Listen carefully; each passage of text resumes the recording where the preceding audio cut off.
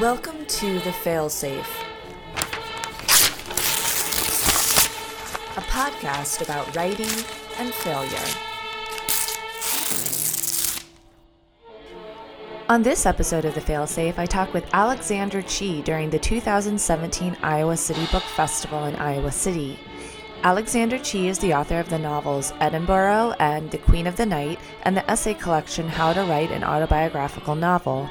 He is a contributing editor at The New Republic and an editor-at-large at VQR. His essays and stories have appeared in the New York Times Book Review, T Magazine, Tin House, Slate, Guernica, and Out, among others. He is winner of the 2003 Writing Award, a 2004 NEA Fellowship in Prose, and a 2010 MCCA Fellowship, as well as residency fellowships from the MacDowell Colony, the VCCA, and Amtrak. He is an associate professor of English and creative writing at Dartmouth College. The Failsafe is produced by Draft, the Journal of Process, and the Iowa Writers House. Draft publishes first and final drafts of stories, essays, and poems, along with author interviews about the creative process. Find them online at draftjournal.com. The Iowa Writers House is a community literary organization that provides education, resources, and opportunities to writers, extending the Iowa literary legacy to all. The house offers workshops, residencies, as well as literary-themed rooms in a bookish boutique B&B.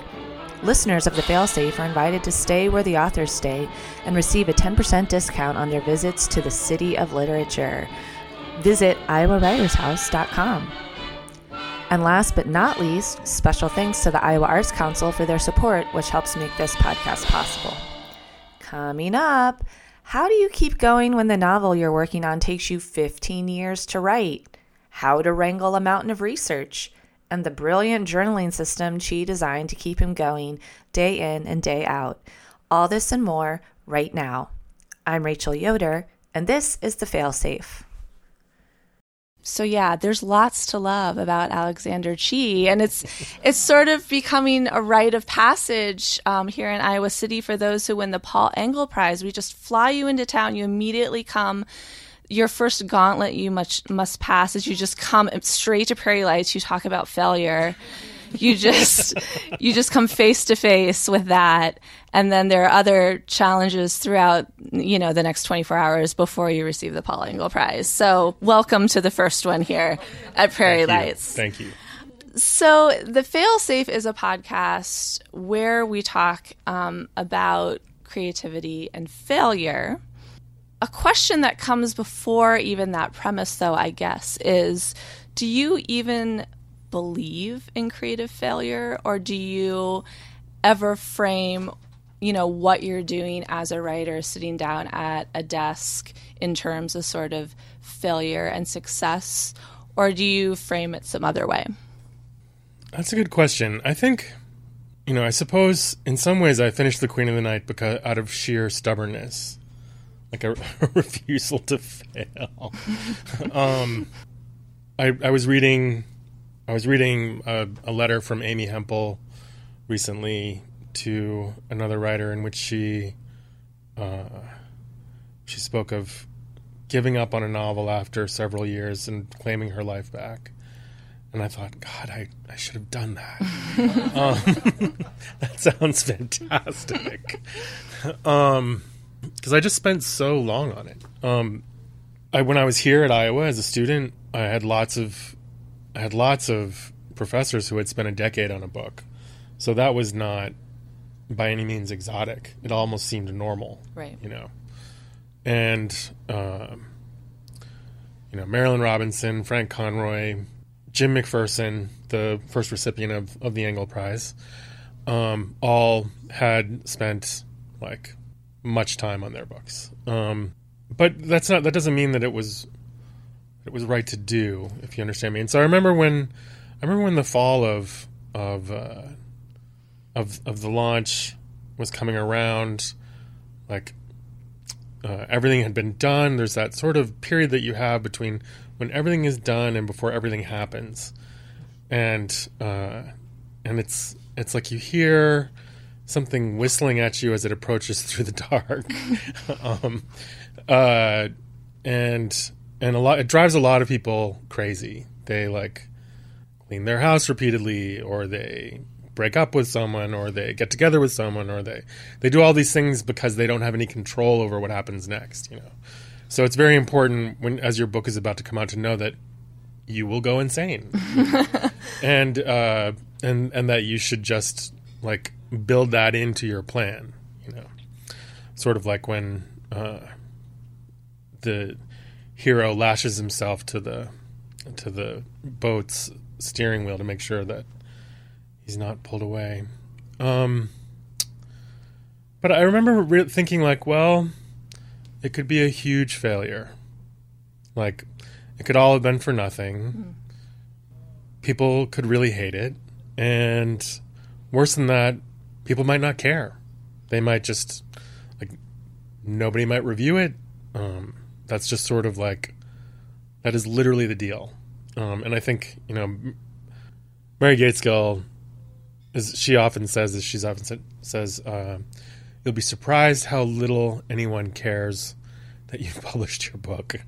And so I had to prepare for that. I had to include that as a possibility. Right. Like, for me, as just as a way of feeling sane. Like, I'm well known to those who love me as a catastrophist.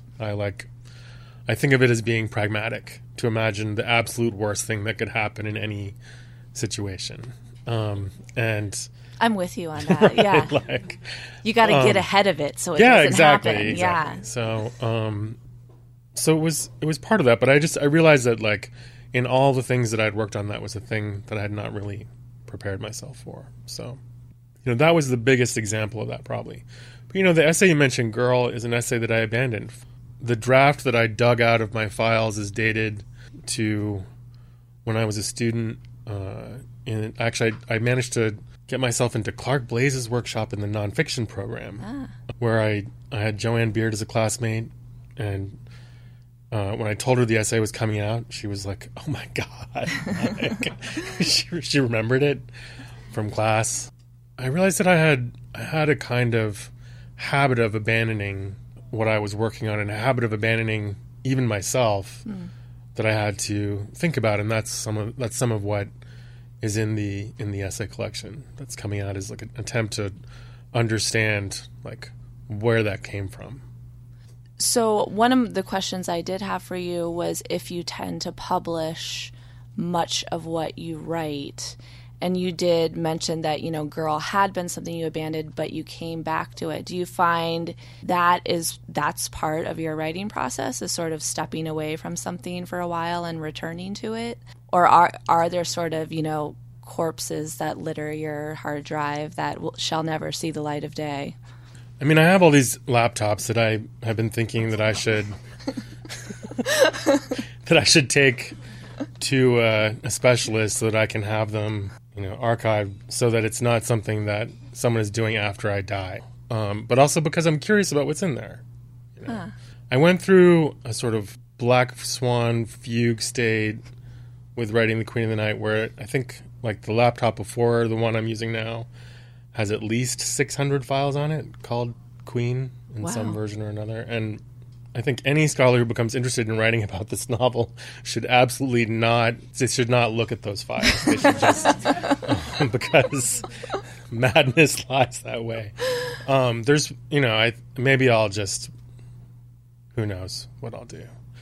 But I do save a lot, and I do have a lot on paper, something that my agent is always excited about, because she looks forward to one day, she calls it my pension.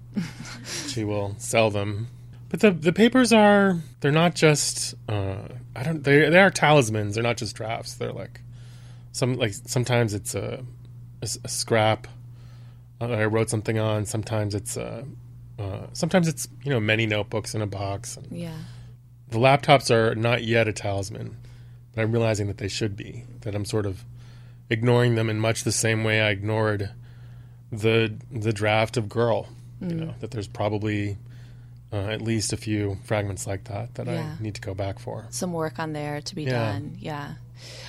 So let's just return to The Queen of the Night for a moment, because I feel like there's so much there. And I read a lot of interesting stuff in interviews you've already given about it. So Edinburgh was published in 2001. And then Queen of the Night was published in 2016. So there was a, 15-year pause in there.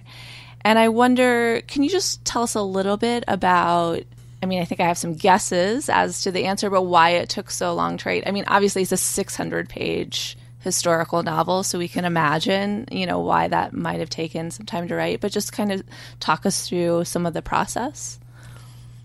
Part of it involves wage theft. Or what I'll call wage theft, which is I had a independent publisher on the first novel who went bankrupt, owing me a lot, like money that would have allowed me to write for at least a year. Yeah. So that just went away. For writers, money is time. And when you take money from them, you are taking time from them also. So, and that was time that I needed at that time, I think, because I was exhausted. I had spent the years before that writing the novel, waiting tables, cater waitering, freelance writing, teaching writing. I had an apartment in Brooklyn, and at a certain point I realized that I would make this circuit through the day with a backpack on, and then go home at night and lie down and then get up again and put the backpack on and do it all over again. And then I was basically making all this money to return there to sleep at night and not really doing what I needed to be doing. So I started trying to make changes to have more life and more time to write.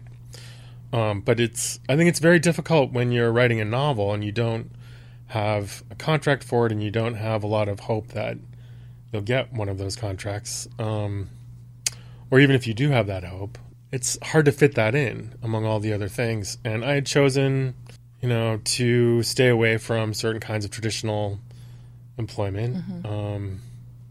I had a set idea of what I wanted, and I was pretty sure that I was on the path to it.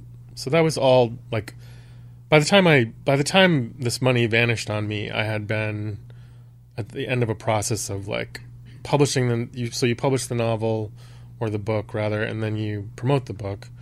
And in that case, I promoted it for 2 years, and I was exhausted. And then people kept saying, "What's the next book?" And I was especially after my publisher had taken that money, I thought, "You want me to do this again?" Right. But I did want to do it again. That would always been the point. And so I and then these grants came, the NEA and the Whiting, and I thought, if there was ever a sign from, if you believe in signs from the universe, winning 2 major awards like that in the same few months is typically one of those signs. Right. So I thought, okay, I'll try this again. I had some ideas for what I would work on next, a book of nonfiction and another novel, and I was pretty sure that those were going to be the next books. And I, when I signed up with the agent I'm still with, that's what I showed her, were pages from those books.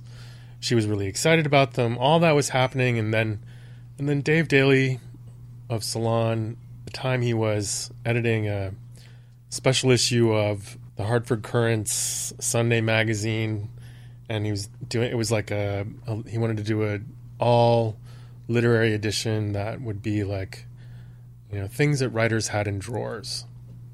And so he wrote and he said, "Do you have anything in a drawer?" And I was like, "Well, yes." You're do I? Let me show you these laptops I've got. In the drawer, there was this, I had written about, I think, 30-some pages of The Queen of the Night back in the first days after finishing Edinburgh. It was this kind of experience where I woke up to the main character talking to me, as if, like that kind of friend that you have that just starts a conversation with you, as if you already know what you're talking about from the last time that they spoke to you, as if no time has passed. But I had never heard this person before. And so I remember thinking, okay, it's starting. And I made coffee, sat down, and I wrote 8 pages, which was I think any writer recognizes that's a lot to suddenly just sort of right.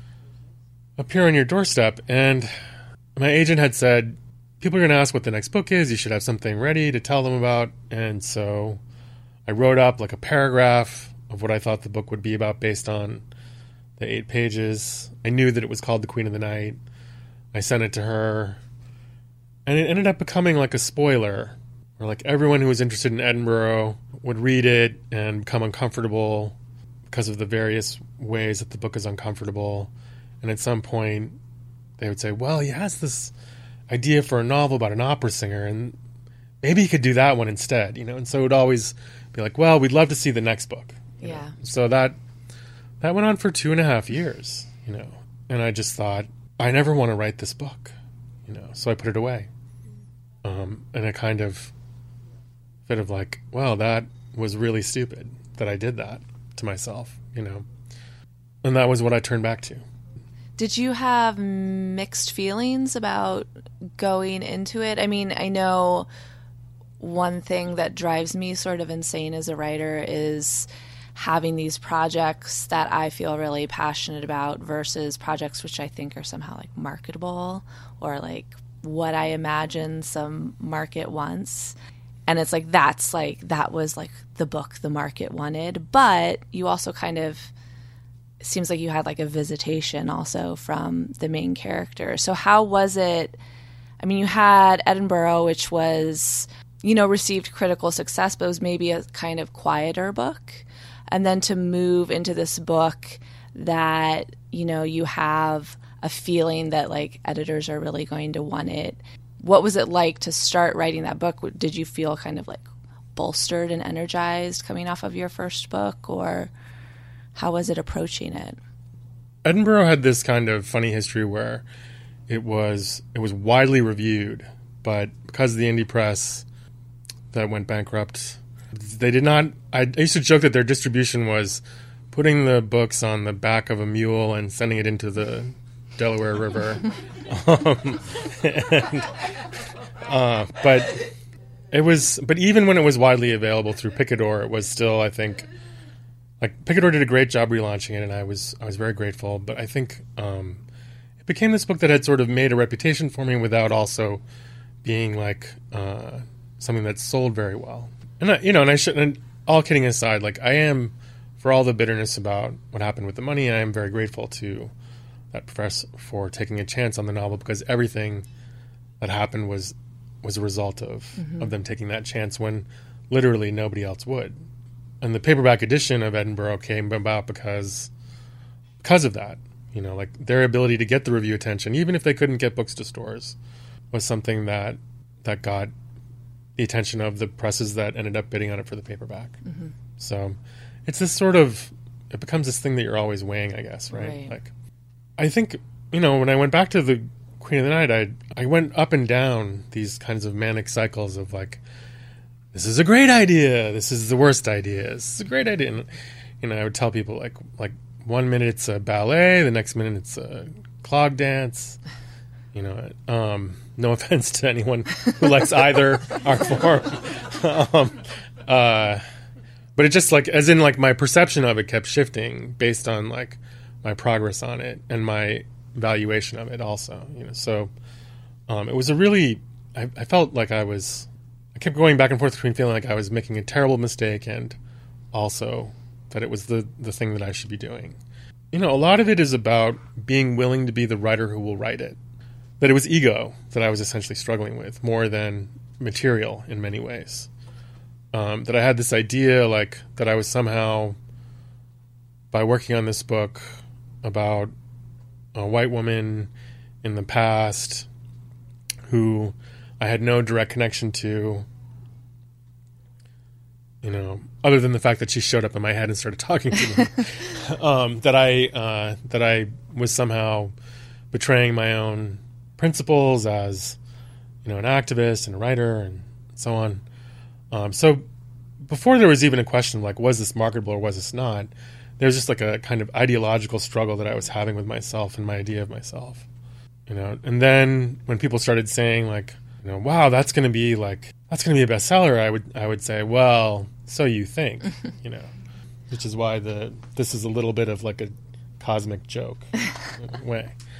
Well, what do you think made you go into it despite those reservations? I mean, was it just... I was so sick of myself.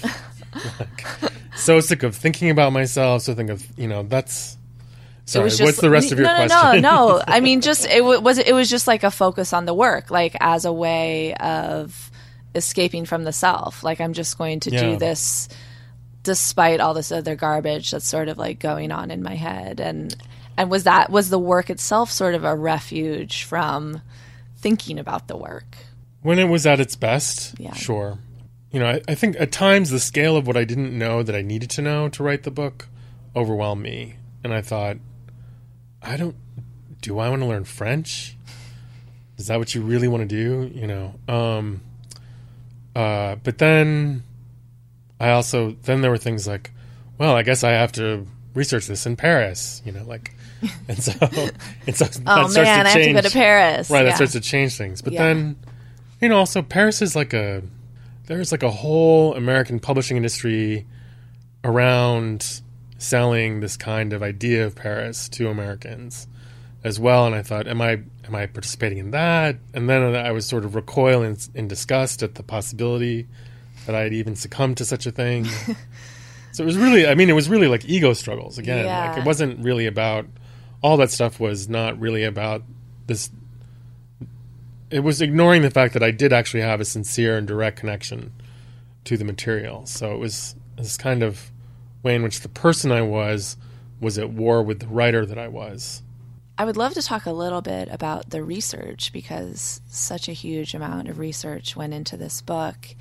I'm interested in your process of integrating that, into your writing. I am often, when I start researching something, it's like a red flag for me that like the project is just never going to happen, because I'm just distracting myself when I should be writing. So how did you kind of, I'm so curious to know how you took all of that and then went into, that's very kind of like analytical to a certain point and like cerebral, and went into a creative space and kind of turned that into something that was art then. I think it's more, you have this vision in your head and you're chasing after it, and then you think, how real is that? How much could that be true? As I was listening to you and thinking of like how I would describe this, I was thinking of that famous moment in Star Wars where R2-D2 projects this hologram of Leia as she's like talking, and you can barely make out what she's saying, and it was a lot like that. Like, there's this image of this woman trying to say something to me, and I was like, what are you saying? What could that possibly mean? And so a lot of the research was about like trying to get to a place where I understood what these images were coming from, So like the Comtesse de Castiglione, who like is a big part of the novel, I found her after I'd already written pages with her in it without knowing that she was her. Mm. So I'd written these pages. This glamorous woman with reddish hair who came backstage to talk to Liliette, and the scene didn't make the final version of the novel, but I remember thinking like, well, who would this person be? And so I picked up a book that was like, I think it was called something like The Women of the Second Empire, and I just started paging through it to see if there was anyone, and then I got to her page, and in the scene, the woman identified herself as a lover of Emperor Napoleon III, and that's kind of what she's most famous for in France. And I thought, good God, that's her, And then I Googled her and saw the like astonishing number of photographs. And then once I saw the eyes in the photographs, I was obsessed, and I knew that I had sort of like broken through the wall in some way to the closer to the thing that had been calling to me. It almost sounds like dream interpretation, where you have these images and you don't know what they mean, and then you kind of project meaning onto them and they become resonant and real in a way they weren't before. I think there's a certain amount of that. I think that, some great things to do with your research are so that this doesn't sound too fantastical. Let me just describe lots of things that have no advice. There was a methodology that was recommended to me by my friend Sabina Murray, who I think of as being like a real master of this kind of literary historical fiction, where she said, do your research, read it at night before you go to bed, wake up and write about it. And that was really good advice. She's like, you need to dream on it. Yeah. It has to go pass through the night with you, and then you'll be able to write about it in the way that you should write about it. And I think that was incredibly helpful. Yeah, so it's not like you're sitting down and you have facts written down on a piece of paper, and then you're looking at them and going over to the writing. I think that's when you have fiction that where you suddenly feel like the author is dropping an essay on you, or part of an essay, or just a kind of undigested chunk of their research, and you think, where is this coming from? Or the worst is what I think of as I love Gore Vidal's work, but his novels about presidents they're not my favorite of the things that he wrote. And there's a kind of there was one of them, and I'm sure some of them have tremendous qualities, and I'm sure after this podcast airs, someone will confront me with them. But there's one in particular that I bought. I think the title is 1867. It just had this kind of the narrator had this labored way of talking that was just not the way anyone at that time would write about their own lives. And so all of these little details where you thought, oh, yes, he has done that research. That is the name of that coin and what it looks like. I mean, how much do you really look at your money? Right, exactly. Most of us, especially now, but it's very rare when you're staring at a coin and just describing it in detail. Right, yeah.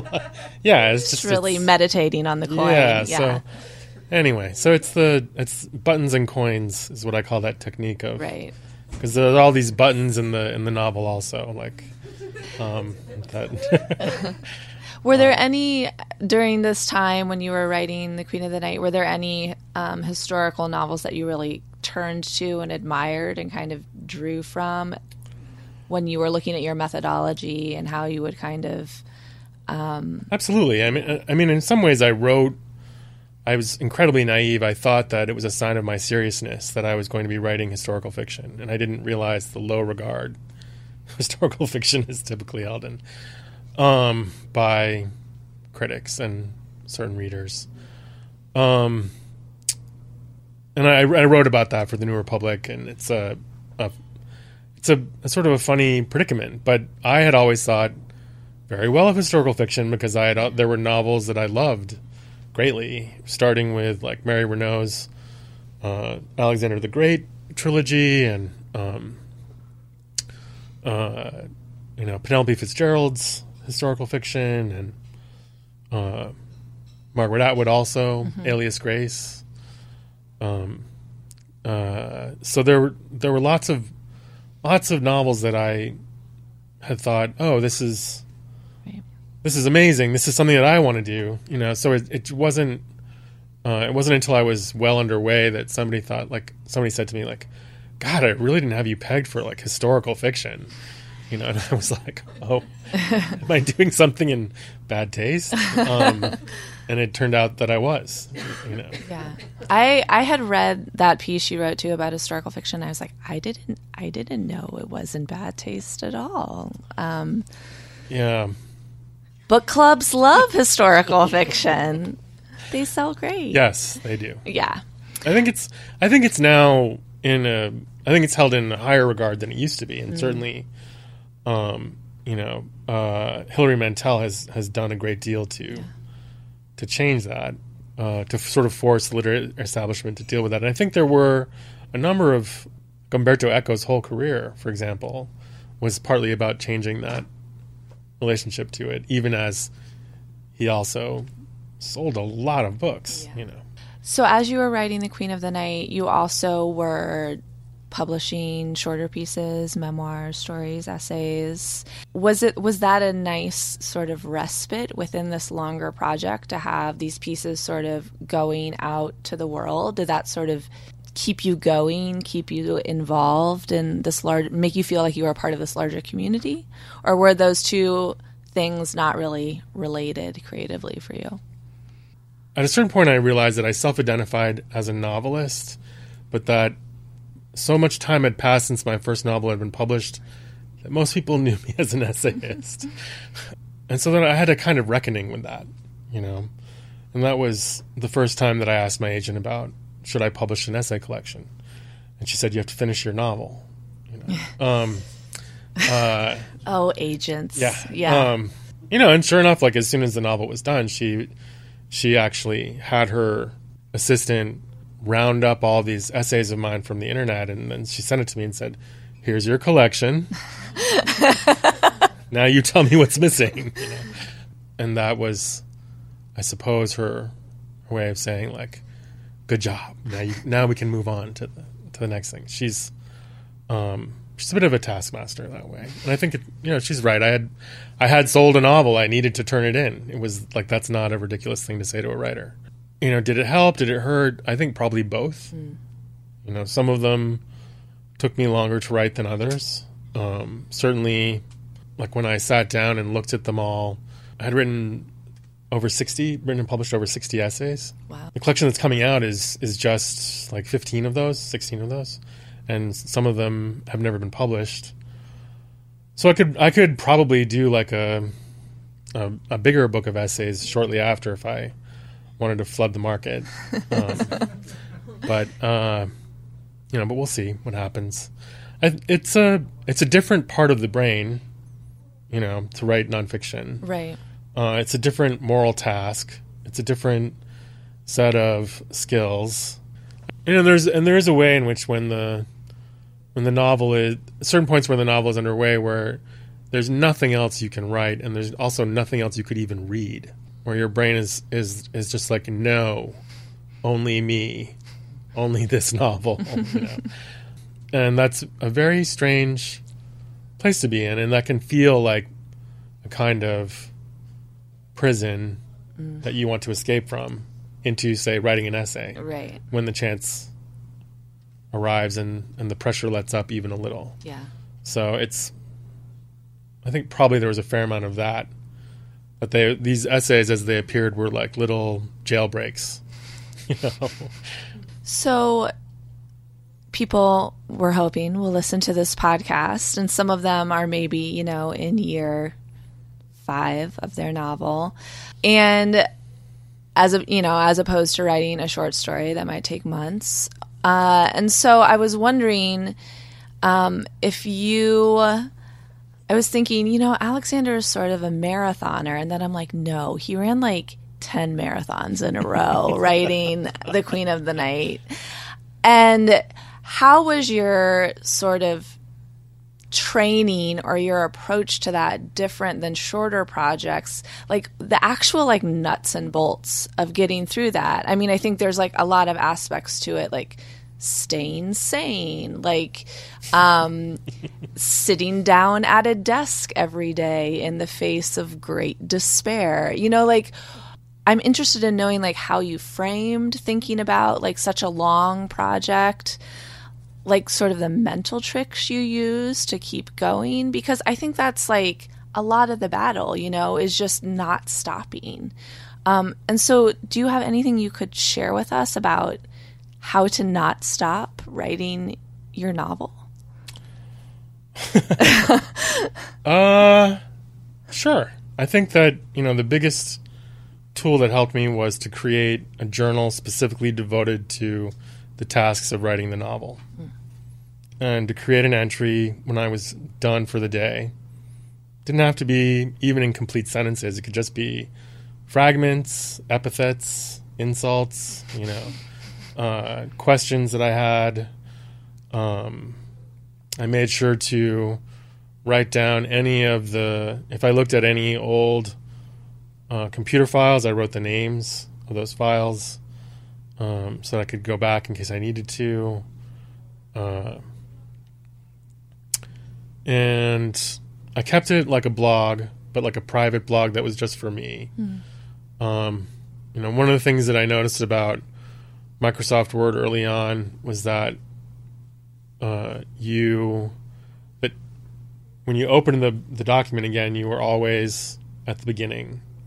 And so in the early days of working on my first novel, Edinburgh, I remember like ruining the first 35 pages one summer just by like always revising those pages over and over again every time before I would let myself go on to the rest of the book. And that was just horrible, Because you open it and there it is. There it is. You have to scroll through it. Yeah.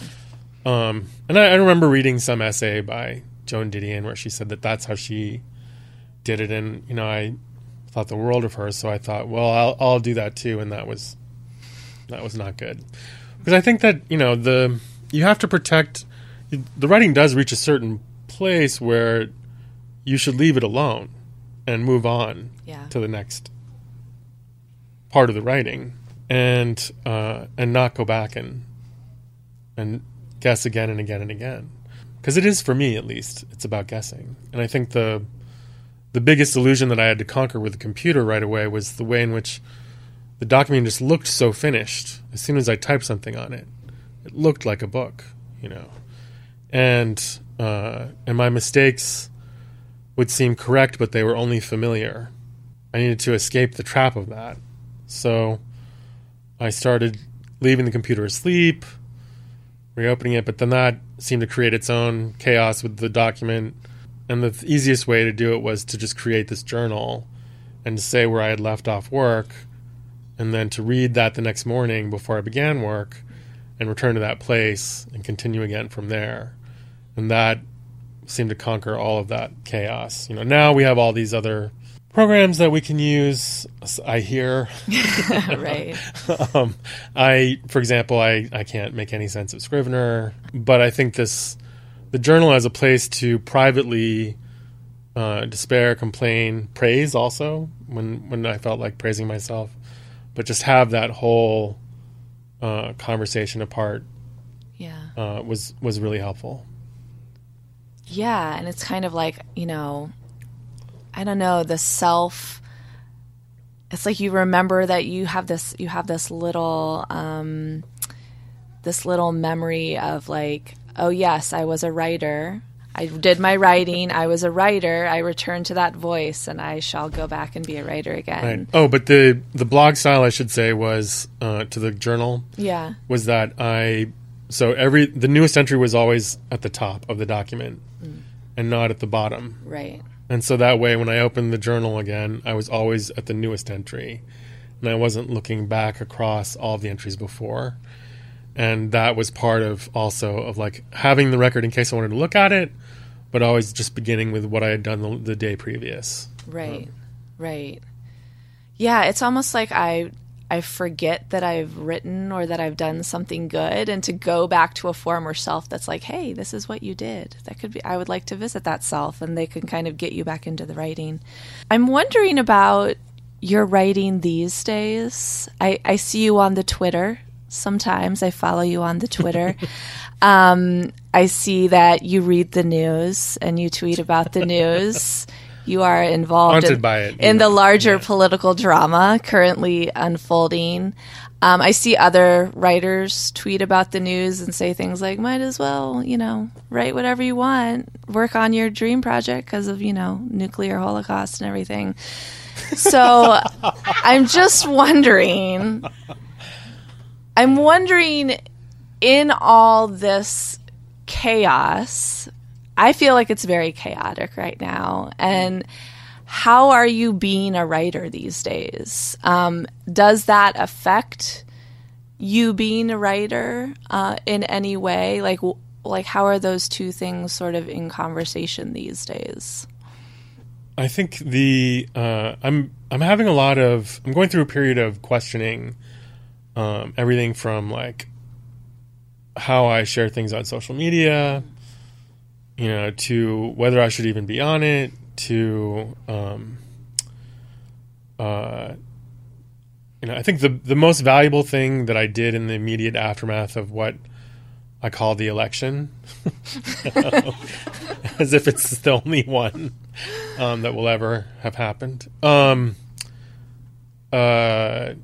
The first thing I did was I created a writers group with some other writer friends, and that has been incredibly sane making, actually, to get together, have like a fantastic potluck. Luckily, if they're not a good cook, they know where to shop. Right. At least they have good taste. Some of us have beautiful balconies to sit on when the weather's nice. So that was incredibly helpful. I think that also just going out to literary events, readings, seeing each other, listening to each other's work was a way of like being away from that noise, and the violence of it. Because it is, I think there is a kind of planned violence to it. Like, the first 100 days of this presidency were specifically designed to traumatize people. Mm-hmm. It was an attempt to alienate a majority that had not been allowed to win the election, and so that was what was happening. And so you had to think through it. And I think people are still reeling from it. And I think they have been recalculating the ways in which they accomplish those ends, and it's awful. Yeah. So I just sent an email to Ayanna Mathis, for example, who is a friend, and thinking that she might be here this weekend, and she wrote back. She's like, "No, I'm at my house upstate," and I realized that as she wrote to me that she had not been paying attention to the news at all. And I thought how great it would be to be you. Yeah. I'm sure she reads newspapers, but I know she's not on Twitter. I absolutely know she isn't, and that she has no secret Twitter account, and like no interest in being on it, and in a way, like that's a way of being protected from one of what has become like the major ways in which this presidency works to interfere with us. Is with these tweets the president does. So I'm thinking about that a lot. I think I turned out that I was watching a lot of television and a lot of film, and I have this project that my husband Dustin and I have been working on for some time. We're adapting Barry Worth's biography of Newton Arvin, the Scarlet Professor. Mm-hmm. So turning back to that has also been like a nice. It allows me to use some of my historical fiction muscles, mm-hmm. but it's also like for me a return to writing gay fiction, explicitly gay fiction. Opera novels, I guess, are technically gay fiction, but. And it's also political fiction too. And it's interesting to see how they handled a very difficult. Newton Arvin and his friends handled a very difficult era when things were in many ways much worse. And to think about how, like, if there's any wisdom in that to bring to audiences, So that's helpful too. Yeah. I think we have a little bit of time for some questions from folks here. Would love to hear anything failure or success related. Any questions for Alexander? I was reading how you're like some information, basic information about you, and you said you were born in Rhode Island, even though you attended the University of Iowa, and you spent some time in Korea. Like, what was that? Was it during like in the army, or what was I? Oh no, I was. Sorry. That was no, it's okay. Silly question. It's not a silly question. I was born in Rhode Island, and my parents were. My father was a poor graduate student, and my mother she had been a home ec teacher, but at the time, women weren't allowed to work while they were pregnant. Visibly, like if you were as a teacher. If you were visibly pregnant as a teacher, you were let go. And so she had lost her job. And that's terrible. Yes, it is. And so I was basically an unplanned child in a kind of financial crisis also, as a result. So they moved to Korea in with my father's family there. And that's where I spent the first 3 years of my childhood. I just want to say how intrigued I am with the journal. And I was wondering if that was something that you came up with on your own, or if someone passed on that piece of wisdom to you. I did make it up on my own. At the time, I had been blogging for a few years, and at the time, blogging was considered something that literary writers shouldn't do. People kind of would make fun of me for it, or, I remember being at McDowell in 2005, and these friends of mine were trying to delete my blog and chanting, delete your blog, delete your blog, delete your blog. And so I guess I was kind of wanting to prove that it would even be useful. And when I came up with the system that I came up with. But I'd also been reading Janet Frame and her autobiography after seeing Angel at My Table, Jane Campion's amazing film about it. And she had very specific methods that she used for the writing of her novels, and I was trying to use some of those. And one of them was creating a list of your characters that you looked at, and that you had some place where you would always look at while you were writing, and also a list of the places of the novel as well, so that anytime you were stuck, you could look up at the places and the characters, and you would start thinking about new situations. And so it sort of began like that, and then it sort of took off from there. It seems like it really keeps you in the space of writing, because every time you're back at your desk, you pick right back up again. Whereas that is one of my biggest struggles, is if I walk away for a few days, that first hour sitting back down, it feels just like I really, the wheels are slow to turn. So I think reading some of that, I was just right here, would be a great help in picking back up and jumping right back in it. It's also good to keep a fragment that you feel is some of the best writing of the manuscript, and that has the tone that you want to maintain in the manuscript. That's someplace that you can also look at it, so that can also help you when you are stuck and wandering. I think we need to mine Alex for more lists of tools. There's a lot of knowledge here. Especially as I age, I'm like, what was I doing again? Like, why am I writing this? Right. If it was right there. Rachel's going senile? A little. Now, any other questions? Oh, yeah, great. Thanks for coming and reading to us today. It's been really informational and entertaining. So a 576-page novel at the end. Can't imagine all the puzzle pieces you went through. Did you find yourself in major rewrites where you just had to go, oh shit, I've got to go from here to there? Oh, I mean, quite regularly, yeah. I mean, I think there were a few doomed enterprises. There was the manuscript with 3 beginnings. There was the attempt at making it a completely chronological tale, retelling of the tale, which was a terrible boondoggle because the whole thing just sort of like slumped in the middle, and then became by the time you were moving towards the climax, it was like, who could get up that hill?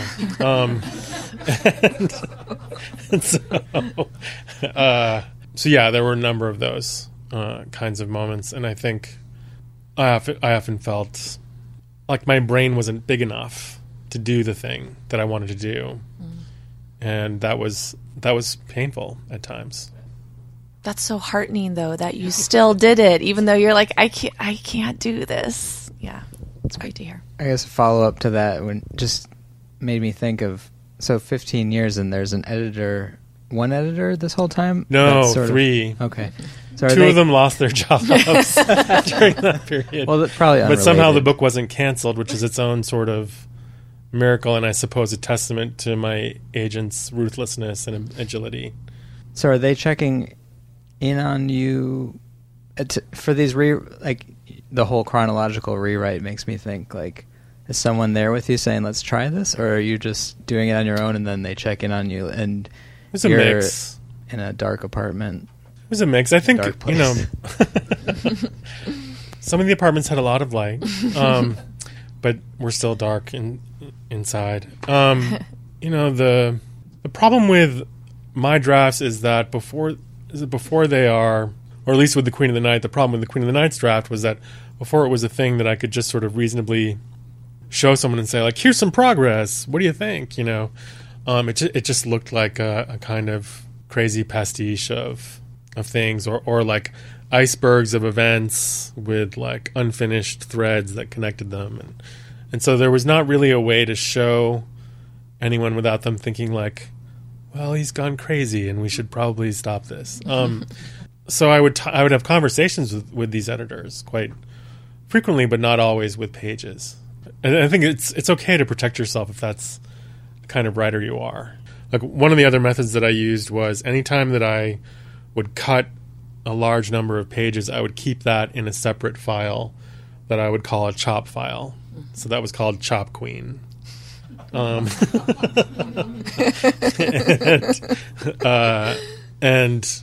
I remember at a certain point realizing that Chop Queen was like 375 pages long. And the thing that I was calling the novel was like 75 pages long. Oh. And then I was like, girl, what are you doing? We love Chop Queen. I know Chop Queen's the sequel. Come on. So I remember sort of printing it out, and sitting down with it and realizing that like there were, like, I had started the novel several times and I would write, about 90 pages and then I'd be like, this is a mistake. This isn't it at all. And start over, and that all of these starts were actually her different lives, and that what I had to do was to find a way for all of them to come together, and that it sort of, like, in a sense, like, putting it away resembled the psychological process for her of compartmentalizing and being like, I'm not that person anymore. I don't live there anymore. I don't have that in my life anymore. And that was an intense realization. Did you take any big breaks from it during that stretch of time, or were you just pretty consistently working on it? I took a real vacation. I ended up writing about that for the New York Times this summer, ironically. Because at the time, the point of the vacation was that I wasn't going to write about this vacation. I was just going to have it. Right. And I wasn't going to write on it, and I was just going to, And how long was that? That was 10 days. Okay. So you put it down for 10 days. Okay. I was thinking, 3 months. Okay. There was a period when it seemed like I was going to be following my first editor to his new house. And so I sort of stopped working on it because I just didn't feel like I knew. I remember thinking like, well, maybe you just shouldn't write it. Maybe this won't work. Maybe you'll be free. Maybe you don't have to write it anymore.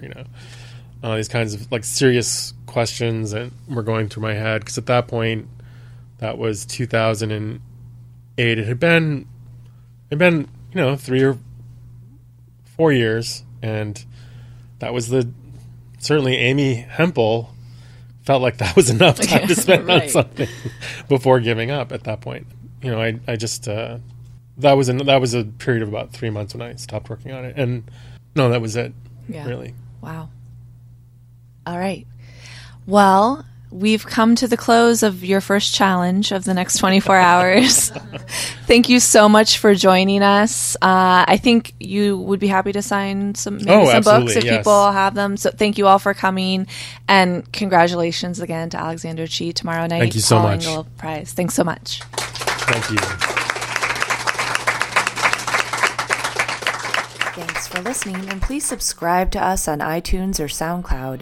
We have more great episodes coming up, including National Book Award finalist Carmen Maria Machado and winner of the Colorado Prize for Poetry, Lauren Haldeman. This episode was edited and produced by yours truly, with production support by Andrea Wilson and Mark Polanzak. As ever, The Failsafe is a joint effort of Draft, the Journal of Process, and the Iowa Writers House, with special thanks to the Iowa Arts Council. I'm Rachel Yoder. Thanks for listening.